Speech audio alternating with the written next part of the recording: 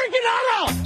This is Brock and Salk. Brock Ewert is my hero. Jay Buhner just punched me in the kidney. Powered through the Alaska Airlines studio. On Seattle Sports. We're going to accuse you of manager. Doesn't really work that way, Sherm. This is a show that has my name on it. It kind of does, though. Brought to you by Carter Volkswagen in Ballard.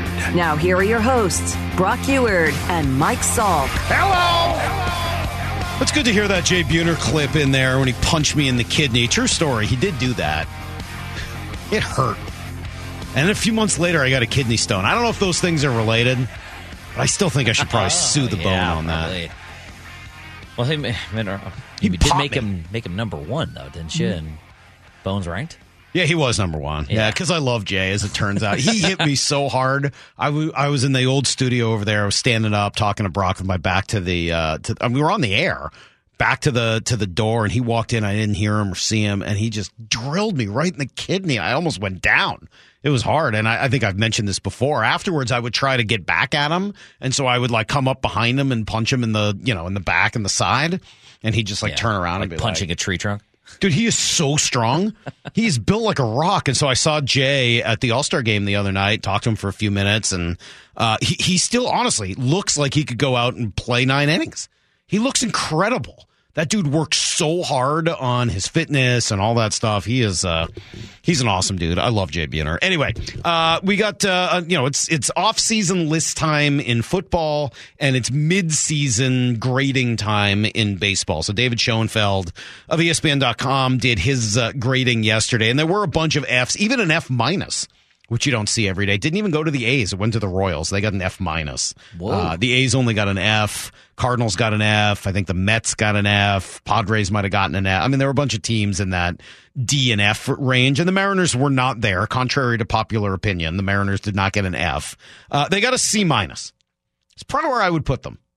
Right in that range. And I might give them a C. Maybe I'm an easy grader in my old age. I'm getting old and soft, but they certainly can't get an A or a B. But I can't give them a D or an F because they're not out and because their pitching has been phenomenal. And to give them anything worse than a C or a C- to me is overlooking all of the success they've had on the pitching side. So here's what Schoenfeld wrote. Hold on, where are my readers? Let me get these on so I can read you what he wrote. He says, question, is this the most disliked team in Mariners history? We'll come back to that in a moment. That was the theory Seattle Times columnist Larry Stone recently proposed. The argument has its merits. As for the first time in more than 2 decades, the Mariners had legitimate World Series aspirations after last year's thrilling playoff run. Instead, they refused to significantly increase the payroll. The offense has stagnated with too many strikeouts, and the pitching hasn't been good enough to make up for it. Maybe most frustratingly, Julio Rodriguez is not matching his rookie exploits, hitting .249, 13 home runs, but also 101 strikeouts in 87 games. Wow. So the Mariners are currently a boring, mediocre team. However, they did respond right before the break, closing with 7 wins in 9 games against the Rays, Giants, and Astros, including taking 3 of 4 against Houston. They also start the second half of the 10-game homestand, so if there's a run to come, maybe it starts now. Is this the most disliked Mariner team in history? No, it's not. At least in my history here, you can't touch the 2010 Mariners with Sean Figgins and Casey Kochman, because not only were expectations high for that team, and not only did they disappoint those expectations, they were toast by this part of the season. They were already trading away Cliff Lee. They were fighting with each other, openly in the dugout. They were horrible to each other, to the fans. That was an awful team that was brutally nasty, even as in personality. Yeah, fully cancerous. Yeah. There is nothing about this team that is like that.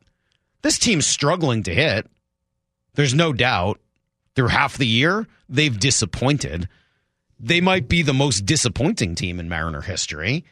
I don't know that I could call them dislikable. They don't do things that dislikable teams do. Boring? That's an interesting question. Teams that don't hit can certainly look boring. And unfortunately for the Mariners, they haven't done enough this year to put the game in motion, to do some of those things that make the game exciting, whether it's because they don't get on base enough or whether it's, for other reasons, they're not built that way, whatever, I'm still not entirely sure. Last year, that was a staple of this team. Dylan Moore, Sam Haggerty. Well, guess what? Neither of those guys have mattered at all this year. Haggerty did nothing when he was up, didn't hit, didn't get on base, and they weren't able to use him in the right spots as a pinch runner. And Dylan Moore, what is he hitting? 050? I think he has one hit and it's a home run since he came up. So, and he's not been able to be used as a pinch runner late in games to really affect things. So some of that speed quotient and pressurizing quotient, for most of the year, they've been unable to use it. Caballero brings it on occasion. Colton Wong should be able to bring some of that when he's going, right? In theory, Dylan Moore should still be able to do it. Julio can still do it. They've got guys, Kelnick can do it, that can put pressure on you with their speed and with their aggressiveness, etc.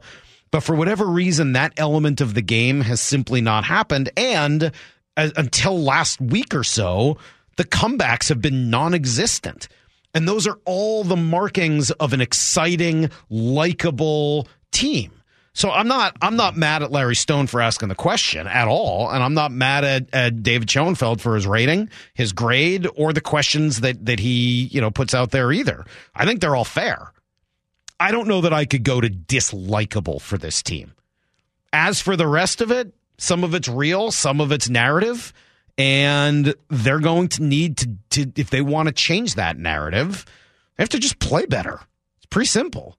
Just hit better. How do you feel this last sentence of the first paragraph? Instead, they refuse to significantly increase the payroll. Okay. The offense has said, too many strikeouts. Yes. And the pitching hasn't been good enough to make up for it. Well, I think what he's saying is the pitching would have to be like the best of all time. They have to be the best of okay, because so many metrics they are. They'd have to be the 90s Braves in order to make up for it. And I mean, they've been unbelievable, but they haven't been perfect, right? And Marco had his struggles this year, and Flexen had his struggles this year, obviously right? Losing, right? Yeah. Yeah, so I mean, the pitching has been shockingly good. But has it been enough to make up for just how bad? Bulletproof? No. Right. That's a great word for it. Yeah. So I think he's pretty right on. I still have a lot of hope for the second half, despite all of that. And I think that's why I don't think they're the most disliked team in Mariner history. First of all, they have Julio at the center part of it. Right at the center is Julio. I don't know whether you heard any of the reaction from the fans to Julio over the weekend. It's pretty good. In fact, I wrote a little bit about it. If you have a few minutes, seattlesports.com. Put down some thoughts last night on Julio and his connection to this fan base. It's unlike most players. We talked a little bit about this the other day, but I started really kind of focusing on it last night. I mean, there do seem to be 5 motivating factors for players, or at least motivating groups, because I didn't include the desire for championships. I think that is sort of everywhere. But money. And by the way, that's not a bad thing. I'm not crushing anybody for being motivated by money. This is their opportunity to change the lives for them and their future generation. So I'm not. That's not a negative. But for some guys, they're mostly motivated by money. For some, it's religion and God. For some, it is their teammates. I think that's very common, right? Playing on a team for your brothers and sisters, etc. For some, it's themselves. And I put this in the piece at seattlesports.com. When we talked about it the other day, I kind of used that as a little punchline on Russell Wilson and made it sound as if playing for yourself or your legacy is a bad thing. I don't know that I mean that. In Russell's case, I think it overcame him and put him in a bad spot, but I'd put Michael Jordan in that category. I'd put Larry Bird in that category, and I could probably come up with a few dozen others. I don't know that it's bad to be motivated that way. It just kind of got away from Russ a little bit. How many guys can you say are truly and mostly motivated by the fans? I think it's rare. Now, I'm not saying guys don't like the fans, that they're not, in some way connected to them. And by the way, Julio is motivated by other things as well. His teammates and his legacy and money, I'm sure all of those things motivate him. I'm not trying to say they don't. But I just can't come up with a player with more interest in the fans, with more connective ability with the fans. David Ortiz comes close, and that's a comp we've made a whole bunch of times with Julio Rodriguez for good reason. So I don't know. Any team with Julio in the middle of it is not going to be the most disliked. And I think that the Kelnick story has been really likable. Cal's still really likable. The pitching has been unbelievable. There's a couple of guys that are frustrating. Unfortunately, Colton Wong, A.J. Pollock, and a few others have been maddening. People are certainly upset with the management and the ownership, and I understand why. But I don't know that I could call this the most disliked Mariner team in history. I don't think that's the right word. It's not.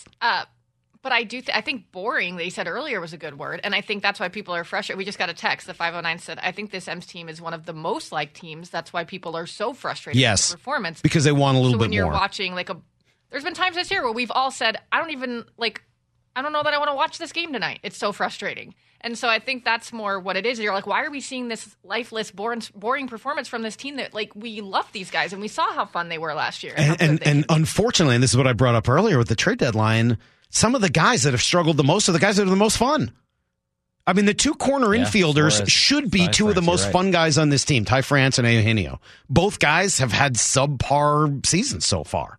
They haven't done what you expect them to do. I don't know if you're going to upgrade that at the trade deadline because that's essentially the nucleus of the team. But when you're looking and pointing fingers, that's where some of those fingers get pointed. So I don't think they're dislikable at all. That's not the word that I would use. Boring at times. Frustrating, yes. But certainly I would not give up on them because they're only 4 games back in the wild card. They're only 6 games back in the division. Texas has been floundering for the last month, and the second half starts tomorrow. Need to know. 15 minutes past every hour with Brock and Salk. Here's what you need to know. Up first. Well, what an unbelievable All-Star week in Seattle. Epic, even, would be a good way to describe it. Unfortunately, not as many people around the country saw it as you might have liked. The ratings are out, kind of a mixed bag. So we'll start with the bad news. Lowest rated All-Star game in history. It's about a 7.1 million people tuning in across the country. That's down slightly from last year. Now, all of that said, for all the talk that baseball's losing the younger generation, that was the demo that was actually up, 18 to 49. First time that has risen in 9 years. So maybe there's some good news even kind of mixed in for the game of baseball. It still is the most watched All-Star game in sports. Despite declining viewership, MLB All-Star game is about 7 million viewers versus the NFL, which is 6.3, NBA at 4.6, NHL at 1.5 million. So they're still doing pretty darn well for a national event like that. That's a pretty good number. Oh, by the way, the top city in terms of ratings, guess what?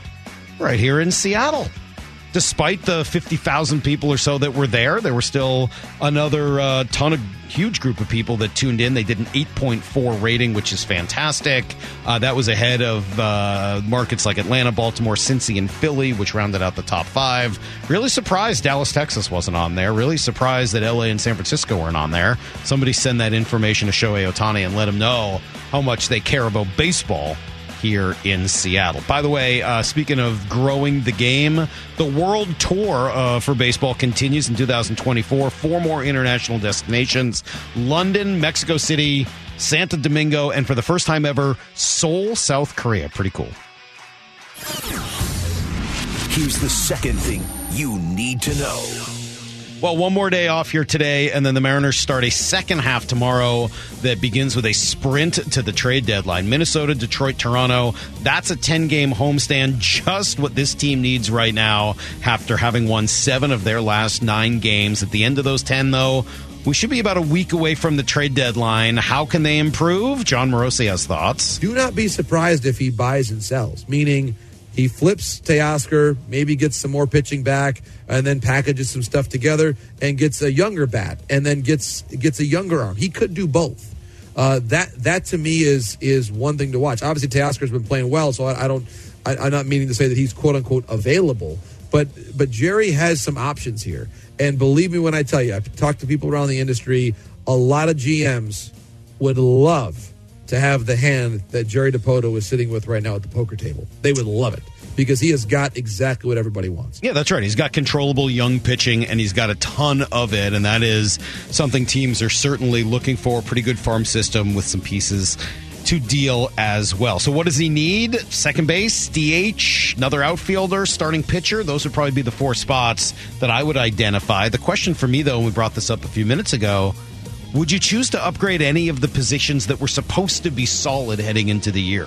You going to try to upgrade first base? You going to try to upgrade third base? Catcher? I mean, those are positions you weren't talking about in the offseason because they were pretty well locked down, but all three have kind of underperformed this year. Would you try to improve on Ty France for not just this year, but the future? Maybe. Maybe that is a direction they choose to go. I don't know. Luis Castillo will get the ball tomorrow as they start the second half. Here's the third thing you need to know. Please welcome this year's recipient of the Pat Tillman Award for Service, the training staff of the Buffalo Bills. That was last night at the ESPYs, and that was the voice of Damar Hamlin, who was choked up in tears, had to turn around a couple of different times, and then finally welcomed the trainers and medical staff that saved his life to the stage. They hugged, they embraced. It really was an incredible moment, just given what all of us watched last year and the belief that I think most of us had that there was a good chance we had seen someone die on the NFL football field, something, that just would have been not impossible to imagine, because I think it was always sort of out there as a possibility, but really difficult to stomach, obviously. And the fact that it didn't happen and that those people were as prepared as they were and that he's doing as well as he is, it's really an incredible story. And the ESPY seems to give us one of those every single year. Elsewhere last night, Patrick Mahomes won Best Male Athlete. Mikaela Shiffrin won Best Female Athlete. Here, let me play you this. Her speech I really liked as well. This season was absolutely incredible, and there was a lot of talk about records, and it got me thinking, why is a record actually important? And I just feel like it's not important to break records or reset records. It's important to set the tone for the next generation, to inspire them. And then inspiration that I feel just being in this room is a little bit overwhelming. So I think you can probably tell. So thank you for that, and thank you to the fans for voting. And I hope everybody has a really great night. And congratulations to the nominees and winners. It was an interesting idea, and I like that mentality of why are you doing this? Well, to try to motivate people in the future, that's something you strive for in your career. The ESPYs also just has this cool element of game recognized game. Like, there's just so many people, and like as she was talking, you could see some of the other famous athletes nodding along and just respecting how much work goes into getting to where they are. I just always liked the event, and it was a blast to go there a few years ago. That's everything you need to know. We do that 1/4 every hour here on the Brock and Salk Show. All right. Coming up next, we'll have Jerry Dipoto here at 8:30. We'll talk to him about the trade deadline, about the draft, where his team is at right now. Exciting that they didn't lose last night, so a good time to have Jerry in, coming off a little 7 of 9 and a fun All-Star week, etc. Is there a gigantic franchise-changing move to be made this offseason? I think you know who I'm talking about. It sounds far-fetched to some, but maybe not to those who are around Shohei the most. Stick around. You'll hear some sound that I know you'll like coming up on Brock and Salk. You're listening to Brock and Salk. Powered through the Alaska Airlines Studio. On Seattle Sports and the Seattle Sports app. It's always interesting to me which stories cross over beyond sports fans. Justin, you were mentioning yesterday that when you came out as you were watching the drone show, for the All-Star game, and it's got like, cool. What's all this for? The MLB logo, all the All-Star stuff. Guy comes out of the bar, is like, what's this all about? Why are they doing this? Like, there's an All-Star game. There is. And there's plenty. Kyle had some stories that were pretty similar of people who just had absolutely no idea that this was going on in the city. And that's Seattle, right? There's a group of people here that do not care whatsoever about what is going on in the sports universe. Some of them work for our sister station, 97.3 Cairo News Radio. And occasionally they will have me on the air to talk about whatever's going on in the sports world. So it's always kind of interesting to me what crosses over. It's not always the stuff that we think is the biggest. But yesterday, I ended up going on both with the morning news and with Gia and Ursula because both of them wanted to talk about Shohei Ohtani and whether or not this was a real possibility for the Mariners. And I kind of gave them both similar answers, which is, yeah, it's a possibility.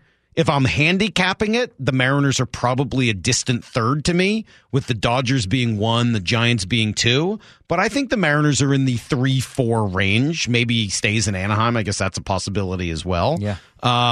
So that's kind of where I would put them. But yeah, Chef over there, he's G's producer. When he called me, he said, hey, like, who has a better shot? The Mariners of getting Shohei, or me at, like, getting a date with the best looking girl from my high school all those years ago? And I'm like, you do. Absolutely. Like, I think you have a better chance because, shoot your shot. Who the heck knows, man? Like, people have weird ideas. This happened yesterday. I went to PXG Seattle yesterday, and that was the first question that got brought up. Really? What was Shohei like? What were you doing over there? Were you testing out new putters? No, well, the new putters came out yesterday. Ooh. Yeah, so that's what I was. Battle Ready 2 putters. Kind of fun. Most of that. But that was one of the first questions was, how was Shohei? Right. Do you really think that he could, immediately followed by, like, do you really think he could come here? That's what everybody wants to know. Yeah. No one knows the answer to this question. Let me be clear. Buster said that last week. We've heard no one knows what he's thinking outside of him. So this is all speculation. But Jeff Fletcher covers the Angels, was on yesterday with Bump and Stacy, Wyman and Bob. He was on with Bump and Stacy. Lefko was filling in for Bump. Oh, okay. And then, but yeah, he also wrote a book about Shohei, so he's pretty clued in. And if you're a Mariner fan, you want to hear sound like this. I mean, I don't think the fans cheering his name probably had any impact, but I think all those other, bigger picture things that I mentioned before all sort of work in Seattle's favor. I think Seattle's definitely one of the teams that would be on the short list for him, especially with how they've improved lately, the last couple of years, that they look like they could be a good team. I think the Mariners were probably the runner-up the first time when he picked the Angels, and it just kind of came down to he really liked what Billy Epler, the Angels, had to say about the feeling of belonging and the connection that he made with him. I think definitely fans in Seattle should feel like they have a pretty decent chance. All right. Now, maybe we're just setting ourselves up to be heartbroken again, but okay. I'll pay attention to that, right? I mean, this Shohei Ohtani thing is the biggest free agent decision since LeBron, right? I mean, that's how I would phrase it. The biggest free agent decision since LeBron James made the decision. It's that big. You're talking about a player who could get $500 million because he plays 2 different positions at once. And oh, by the way, an owner can make the money back by selling advertisements in Japan, which you get to keep entirely to yourself instead of having to revenue share with the rest of the league. Shohei Ohtani is a unicorn in 2 different ways. He's a double unicorn. Think about that. Yeah. He's a 2-horned unicorn. He's a unicorn among unicorns. Dualicorn. He's a dualicorn. Yes, that's right. So this sweepstakes is going to be off the charts. Unicorns today? We have something corns ranked. We could do that. Of course, you get those ones on your feet. You don't want those. Definitely. Here's a little bit more from Fletcher on what it is Shohei wants. A lot of people think they know. I think we don't really. I think that we can kind of look at what he did the first time around, which was he picked basically West Coast teams and the Rangers and Cubs. Those were the teams that he looked at the first time around. I think people mostly still assume that he would like a West Coast team.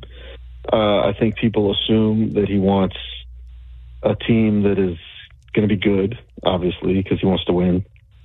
And I think that a team that's not like a huge media fishbowl where he would be getting all kinds of criticism and all kinds of demands on his time and people, wanting him to do all these extra interviews and, fans booing him if he doesn't do well and all that kind of stuff. I think that we mostly assume that is not something that he would want to do just because he picked the Angels in the first place to kind of avoid that sort of thing. So, but a lot of this is just assumption. We don't really know for sure. So anyway, I think those are kind of what people are going off of at this point. Look, if Fletcher wrote a book about the guy and has a pretty good sense as to who he is, he's making a strong case that Seattle has, at the very least, a chance. And I think that that's fair. I think Seattle does have a chance. I've thought that all along. Do I think it's likely to happen? I wouldn't bet anything on it.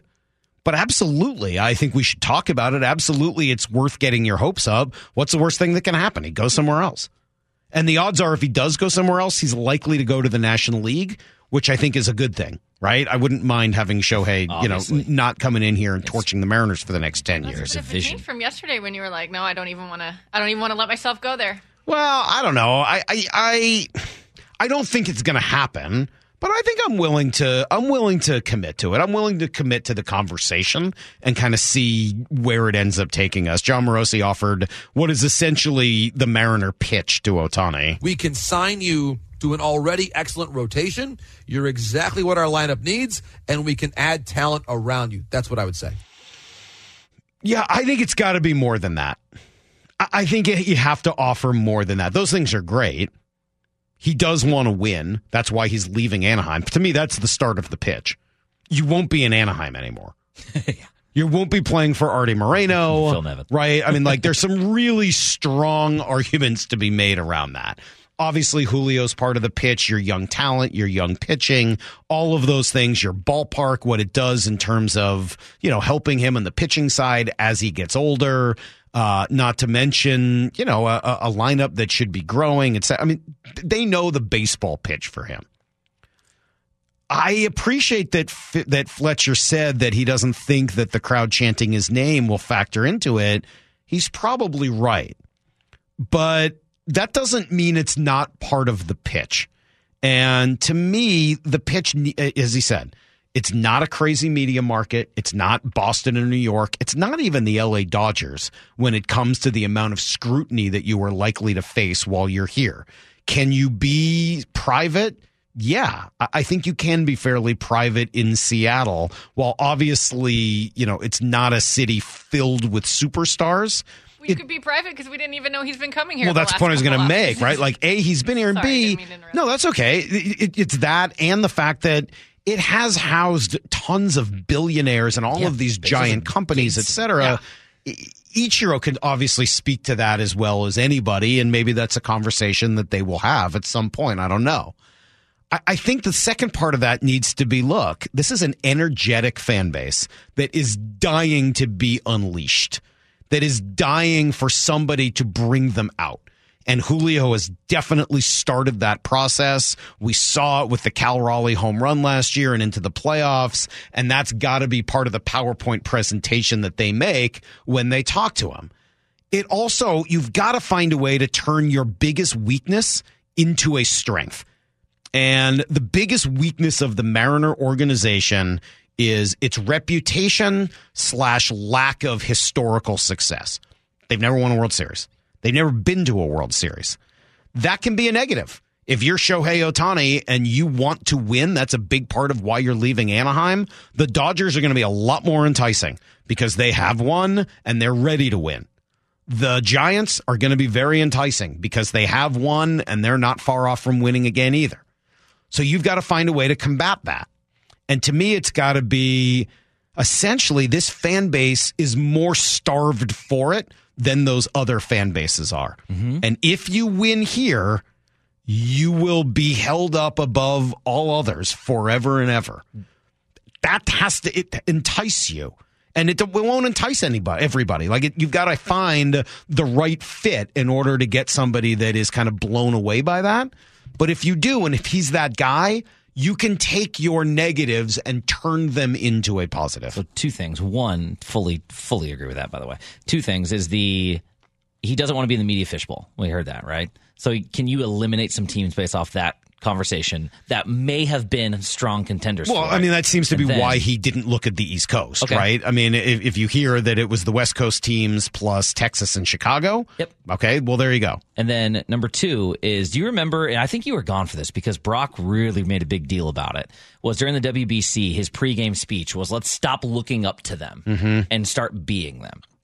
That is, I guess, supports the argument of what you just said of our weakness was that we're not Team USA, and we need to stop thinking that way and start being who we are. That would be a strong argument for playing for I think yes, exactly that. I don't know that I remember Brock talking about that, so maybe I was out for that. I was out for some of the You were out, 'cause WBC. it was when he had us running in circles. He wanted us to do the whole thing. He wanted us to play the Hoosier speech. We translated what Otani said. I'm really sorry. And he sent it to us at 9:30 p.m. at night. Yeah. So no, I vividly remember. We'll talk to Brock here in about 2.5 minutes for Blue 88. But yes, I'm sorry I wasn't here to deflect some of that day, because I know when Brock gets himself going on stuff like that, how to kind of be a shield and help you guys out. Thanks. But I helped you guys the other day on a Greatest Showman bit that he wanted to do mid-show about after passing mention. Trust me, I knew he wanted that. Oh, and yeah. I had it, just in case he tried to force the issue, I had the Greatest Showman queued. I was like a Secret Service agent jumping in front of the bullet on that one for you guys, because I knew where that was going to go. But I think yes, you've got to find a way to turn your weakness into your strength and take advantage of what the city is, which is not a huge media market. It's not going to have the intense pressure, but it is going to have a fan base that is super energized and will rally around him. He's spent time here. He likes it here. Ryan Rowland-Smith has a little bit more on that. One of the things that I thought was interesting, and you already knew this, is that he had been here the past couple of off seasons. Yeah. Been out here working out at Driveline. Mm-hmm. I wasn't aware of that. Yeah. So it's a place where he has, obviously he has a very regimented schedule, but that's what he does, man. And yeah, he keeps it under wraps, but look, he's down there. He works at Driveline, which is in Kent, Washington. And he drops in from time to time. His whole off season's based around what they give him, how they evaluate him, how they assess. He literally will assess once a month, go in and do the same stuff that they give to everyone else. Mm-hmm. And so that kind of helps a little bit. If he is going to spend some time here, he obviously is here outside of baseball, because there are going to be so many different things that come into play. And I will say this, I'm going to say 5 people on this planet who have some sort of idea about the comments he's made as to what might transpire once we get into the offseason, once he becomes a free agent. And that would be who? All right, I'm going to say mom and dad. Not my mom and dad, by the way. Mr. and Mrs. Otani. His best buddy, his translator, him, and his agent. That's interesting. Yeah, I was surprised that Mr. and Mrs. Rowland-Smith wouldn't be on that list of people that knew where Shohei's going to end up. But, hey, look, this may be the first time that Kent is the best selling point we've got here in Washington, right? He's been to Kent, and now he's ready to go. I've been to Kent. I can't believe that didn't get out that he's been working out of Driveline. Doesn't it seem like it should? That would be the biggest selling point I would ever have in my, unless that's part of the deal. Hey, you can't use me as a pit, I'm sure it is, point. but you would still think it would get out. Yeah. I mean, JP was over there. We certainly found out about that. Yeah. It's so weird that Driveline is in Kent, that has become like a baseball hub around the country. I but love it. It's exactly what we've seen, and maybe it'll be the thing that gets Shohei here. Brock would be excited about that, and he joins us right now for Blue 88. This is Brock and Salk's Blue 88. Blue 88! Blue 88! We take you to the field as Brock Ewert breaks down 3 football questions as only he can. Now here's your hosts, Brock Ewert and Mike Salk. Hey, buddy. How we doing? How we doing, buddy? I'm doing great. How are you doing, Michael? Doing really, well? Doing really well. Where are you? Where are you? Big 12 Media Day? Yeah, I'm in the bathroom at Jerry's World, sitting on a toilet. First time doing Blue 88 from a stall. Why are you telling us that? Why? Yeah. I'm trying to find a quiet spot for you guys, kind of loud in the stadium. So I had to tuck myself into the bowels of the stadium and thought this would be a good spot to do Blue 88. Well, it's cool. I'm glad that the Big 12 can still do Media Day. I'm glad that they have a media deal and they can still do it. What happened? SEC? Huh? And it's not good, Michael. I know. Question number 1 is what's up with the Pac-12? It's not good. It's not good. I just chatted actually with one of my buddies that used to work at ESPN as one of their kind of reporters, and he's bounced around different places, but still very connected. And he's echoed the same thing, that it's just over and over and over. The commissioner and the athletic directors have said, "Oh, we're close. There's a deal. There's a deal. There's a deal. The deal's coming. The deal's coming. The deal's coming in March. The deal's coming in May. The deal's coming in June." The Pac-12 Media Days are in Vegas next week, and there's still no deal. And there is a lot of rumbling about some schools that maybe when this media day ends, that others will jump in. Here's the problem. The Big Ten, the Big 12, the one thing they actually don't want to do is they don't want to be known as the death to the conference. They want the conference, they just kind of want somebody else to make the first move. You make the first move. You make the first move. You leave one of these schools, Colorado, Arizona, you guys leave. You guys be the bad guy. Don't make the Big Ten. Don't make the Big 12. Right? It's kind of that game of business right now where they're just trying to, I think some of these conferences protect some of their, collegial nature and don't want to be the one when the book is written, when this is all said and done, like, yeah, you killed Oregon State. You killed Washington State. You killed a pretty proud conference for a lot of years when, that's already been killed. When USC and UCLA did that, when those dominoes fell, a lot of the rest of this carnage was going to fall, but it feels like, and what I have sensed here at these media days amongst many of these members, is the Big 12 and the Big 10 don't want to be the one to put the final sword in. So they would rather have it from within and keep an eye on those two aforementioned schools and what they decide to do in the weeks ahead. I'm surprised at that. I would think one of them would be pretty excited to put the sword in and be like, look how great we are, specifically the Big 10, but I guess that's not the direction they want to go. All right, question number 2. Quarterback started last night, Brock, the Netflix series. Who else in the NFL? First of all, did you get to watch any of it last night? I did not. I was traveling and we had a dinner with some people, so I did not. That will be on my to-do list. Who else in the NFL would you want a little behind-the-scenes look at their lives? Yeah, I would love a totally in-depth look at this is just nerdy, but it's just me. Like the Monday night game planning session when everything goes in. When they have spent Sunday or Monday and hours and hours and hours, okay, this is our plan and this is how we are going to attack. This is the chess match of how we are going to absolutely attack what we believe to be their most vulnerable forces. I think people will get such a kick out of it. You could sit there with Pete Carroll and Clint Hurd on Monday night after they've watched all the hours and hours and hours of tape, and then they finally get into their meeting Monday night, put in their game plan for the week and say, okay, this is what we're going to do, and really have that information, and then be able to go watch that game that following Sunday and go, okay, yeah, that didn't work, oh, that worked, oh, they were wrong there, they were right there. I think it would be fascinating to see that really in depth. Or maybe it's Friday as they button up the whole thing, and now they've got third down in and red zone in, and everything is in.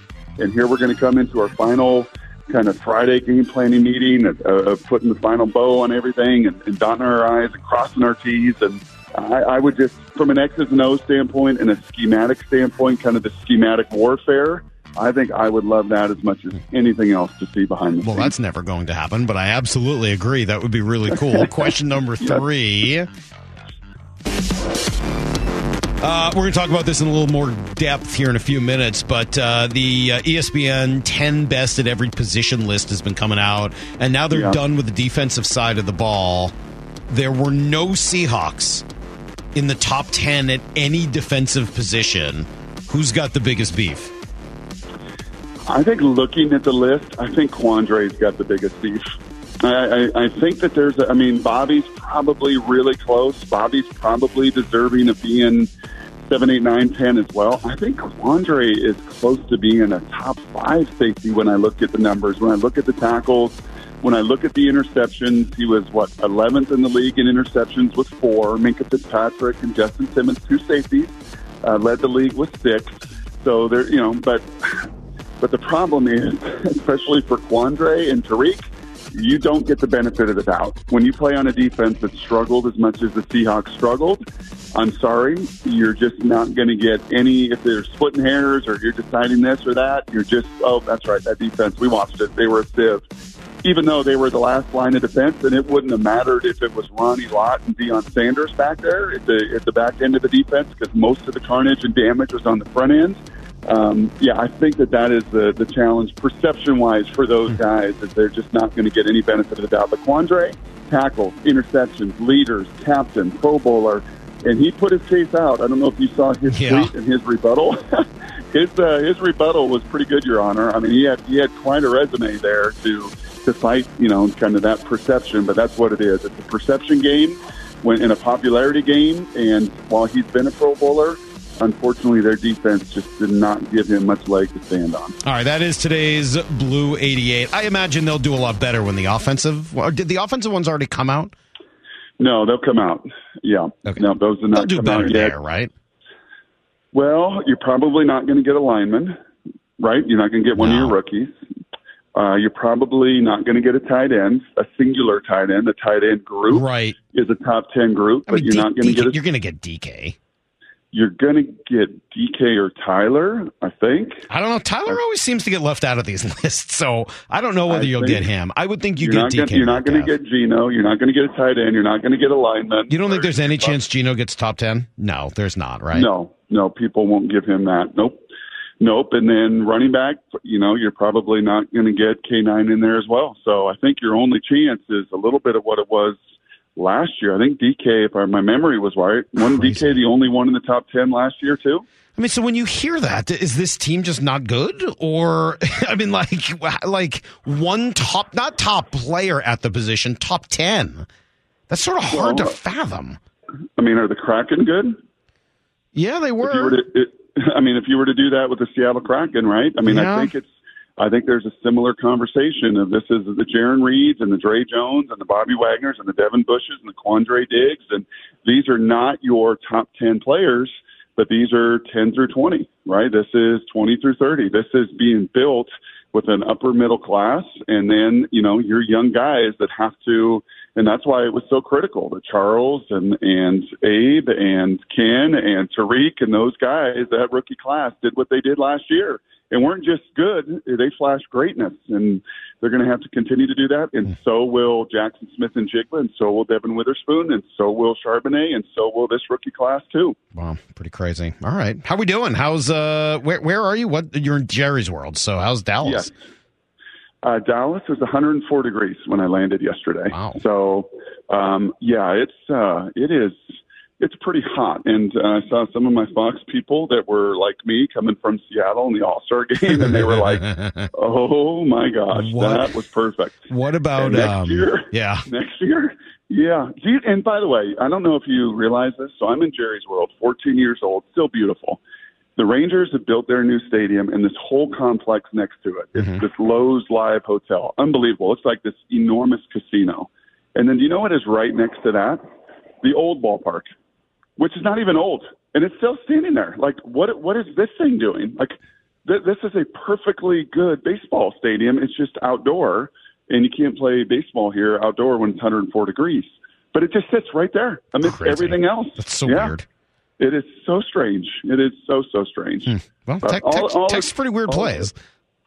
Yeah, well, that's just how they do it. Like, oh, okay, you need a new building? Let's just build this new thing right here. And this other McMansion over here, well, it could just sit there. Yeah, we'll just let it sit there empty. We'll just have it some concerts and some high school baseball and some other stuff. But yeah, this is pretty wild, man. Pretty wild down in the old Big D. Good stuff. All right, buddy. Well, we'll catch you tomorrow. Thanks for checking in with us from a stall. That's great. We're really taking us inside in a way that we really didn't need necessarily. You could have easily just said like a green room, a lobby, a family room. Yeah, there's any number of ways you could have done that. It's going to self-flush when I stand. Goodbye. All right. Goodbye. Oh, my gosh. All right. Goodbye, Brock. Oh, man. Gross. All right. Do it. Well, that's Blue 88. We do that every day at 7:45. All right. No Seahawks in the top 10 of any of these defensive positional rankings. How serious is that? It's next. Brock and Salk, Sales Sports on 710, salesports.com.